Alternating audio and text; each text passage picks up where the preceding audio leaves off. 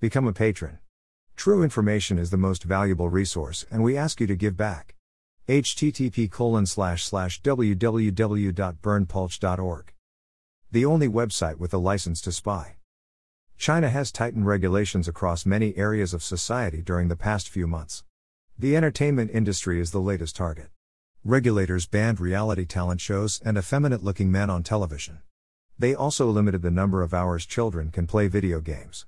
It is happening as the government promotes President Xi Jinping's political ideology through the education system.